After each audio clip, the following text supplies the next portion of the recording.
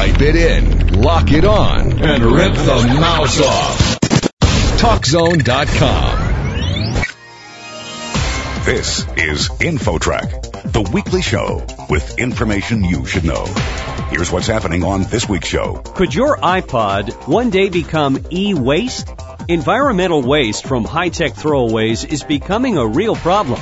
We'll find out what you can do to help. When you get to the end of the life cycle of these cell phones, they're then tossed back out there into the trash. And so you have lead, arsenic, cadmium, a lot of toxic chemicals that are known carcinogens are getting, either burned or they're leaching into groundwater. Then, some of today's criminals are using modern technology to steal vital information.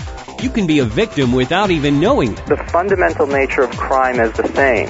It's just that they adapt the technologies because, as Willie Sutton once said, that's where the money is. Those stories and more are ahead on this week's InfoTrack. The program gets underway right after this.